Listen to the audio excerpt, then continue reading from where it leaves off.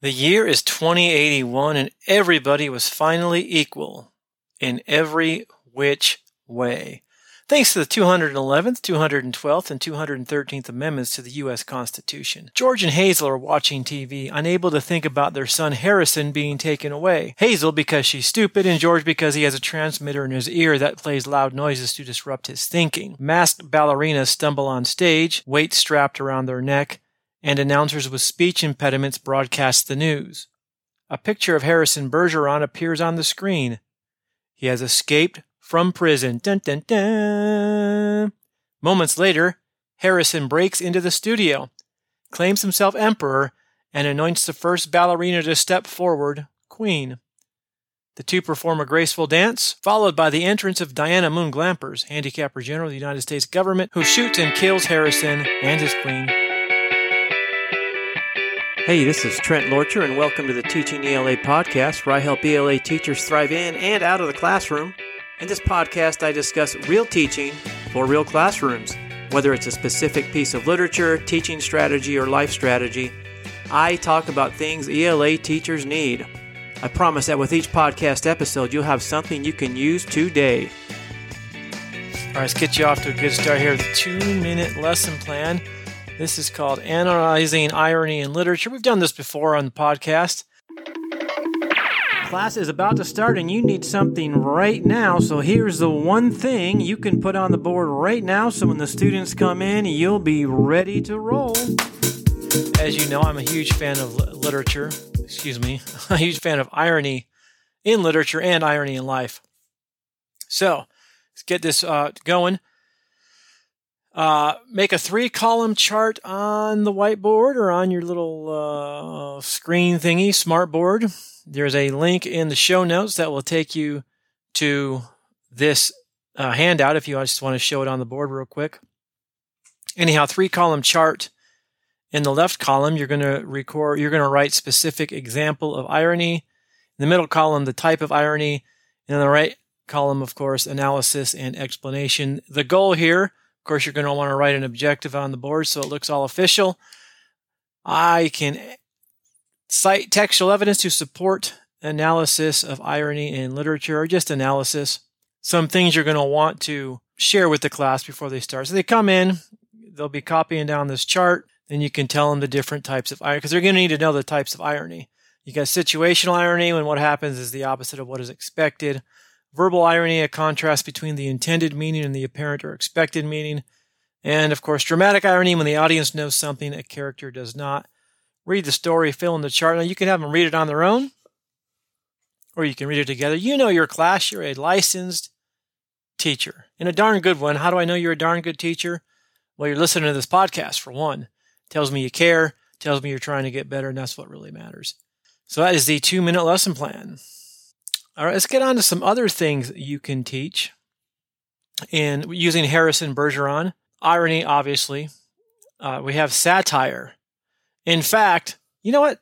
Let's go to our one thing. All right, that sound can only mean one thing. It means it's time for the one thing. That's right. If there's one thing you teach from this story, it's going to be this right here. If there's one thing you're going to teach in Harrison Bergeron, it might just be humor in literature. Let's not confuse humor in literature with actual humor. Humor in literature, there are certain strategies that writers use to create humor in their short stories. One of them, if you did the 2-minute lesson plan at the start, is irony. The irony in this story is obvious. You have dancers who can't dance, announcers who can't speak, smart people who can't think. Everyone has an artificial handicap except for the handicapper general who enforces the laws. There's some irony here.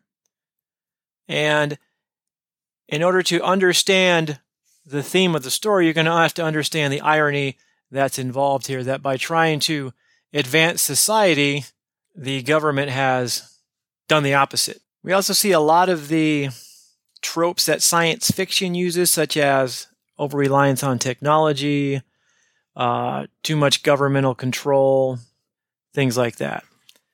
Another way a writer creates humor is satire. Vonnegut pokes fun at government policies that punish the gifted and successful, redistribute resources, and encroach upon civil liberties. The tone is satirical, the theme is serious. So Vonnegut's poking fun at a very serious thing, which is government taking away freedoms. Another method, understatement or meiosis. When an author deliberately understates the obvious, he or she is using meiosis. Shakespeare uses understatement, for example, in Romeo and Juliet with one of his wittiest creations. In Act 2, Scene 1, Mercutio describes his mortal wound, not so deep as a well, nor so wide as a church door, but 'tis enough, 'twill serve. More recent examples include Mark Twain's famous, "The reports of my death have been greatly exaggerated," and of course, well, I would say who could forget this, but probably a lot of you since you weren't alive when this movie came out, Richard Dreyfuss in Jaws when he says we're going to need a bigger boat. Yes, I know Jaws was a movie, but it was a book first. So in your face! There is meiosis in this story, so have as you read, if you choose to do this. If you choose to do an assignment involving humor and literature, I recommend a chart, by the way. Find examples of understatement, find example of satire, find example of irony, find example of hyperbole. Hyperbole, as you know, is the opposite of understatement. A writer uses hyperbole to exaggerate his or her point to create humor. There's obviously some crossover here. It can be both hyperbole and ironic. Some irony is also satirical and vice versa. So, for example, in James Thurber's The Night the Ghost Got In, the narrator talks about, narrates the exaggerated mind of a child who hears a noise downstairs and assumes it's a ghost. Before the story ends, the mother calls for help and the grandfather shoots a police officer in the shoulder. All it was a noise. But in this case, Thurber uses hyperbole to kind of poke fun at child's imagination. There is a lot of hyperbole in Harrison Bergeron.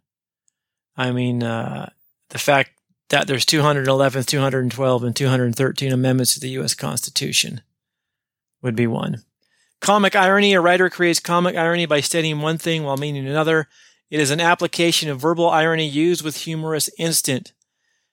We're going to go back to the master of American lit humor, Mark Twain, who mocked standard wisdom by saying if a person offends you and you are in doubt as to whether it was intentional or not, do not resort to extreme measures. Simply watch your chance and hit him with a brick. Comic irony. No one expected that. Yet, that's what he gives us. And the fifth method for creating humor in literature, the usage or vocabulary that is characteristic of a specific group, we know that as dialect. So sometimes the dialect a person uses can create humor. Not a ton of dialect in Harrison Bergeron. If you're going to teach humor in Harrison Bergeron, irony, satire, hyperbole are your three main ones. There's probably some meiosis in there as well. There's definite comic irony. I mean, Harrison Bergeron busts in with cement bags on him, and he's wearing a clown nose. Some things to think about as well, some other lesson ideas. You could pair this with the Declaration of Independence, discuss the phrase, all men are created equal and that they are endowed by their Creator with certain unalienable rights, that among these are life, liberty, and the pursuit of happiness. So that is in the Declaration of Independence. I don't think this was applied very well in Harrison Bergeron. In Harrison Bergeron, the goal of the government is to make everybody equal, which sounds the same as what's in the Declaration of Independence, but in practice, they go about it in a much different way. You could also apply this to what's going on in our day. We just passed Martin Luther King Day. Martin Luther King Jr. alludes to the Declaration of Independence several times in his High of a Dream speech. Modern politicians use this, and sometimes they warp the expression for their own gain. I know it sounds strange for a politician to twist the meaning of something for their own personal gain. Ask yourself, can an equality of results be obtained? And has equality under the law been obtained? So the Declaration of Independence, equality under the law, has that happened? Many people would say no. Can an equality of results be attained? Not the same thing as protection, but an equality of results. We see in this short story, we see the catastrophic consequences of such efforts. You could also take a look at the United States Constitution, specifically the Bill of Rights, and discuss which rights have been abused in the short story Harrison Bergeron. You might want to partner up with a U.S. history or government teacher and do a little Bill of Rights lesson plan together. You can't tell me your administrator won't be impressed by that with your cross-curricular teaching, eh? Talk about hitting buzzwords. Harrison Bergeron also mentioned for teaching Fahrenheit 451, Brave New World, 1984, The Giver. There's several other dystopian novels. This short story would make a nice companion piece of literature to those. Now, you're going to want to touch on theme, of course. The theme of what happens when government gets out of control. A lot of the science fiction themes are in this because it's a science fiction short story. Now, I want to touch on an amazing movie. This short story was turned into it's about a 20-some minute movie called 2081. It's available on Amazon Prime. At least it was when I checked last. Of course, I can't get it because apparently I don't live in the right country to get this movie on my Amazon Prime. But it's about 20 minutes long. Rent it. Our last podcast, I did there's a link on this one too about how to help students analyze movies in comparison to literature. Some of the themes we talked about themes as a lesson plan. You got the dangers of big government. You got the equal is not always fair. And of course, the United States Constitution as some of your themes. All right. That'll wrap up our discussion on Harrison Bergeron. Let's get a few takeaways here. Let's start with, this is a good story for determining a theme of a text and analyzing it over the course of the text using textual evidence. So in order to understand the theme, you need to understand the irony involved and maybe a little bit of founding documental context.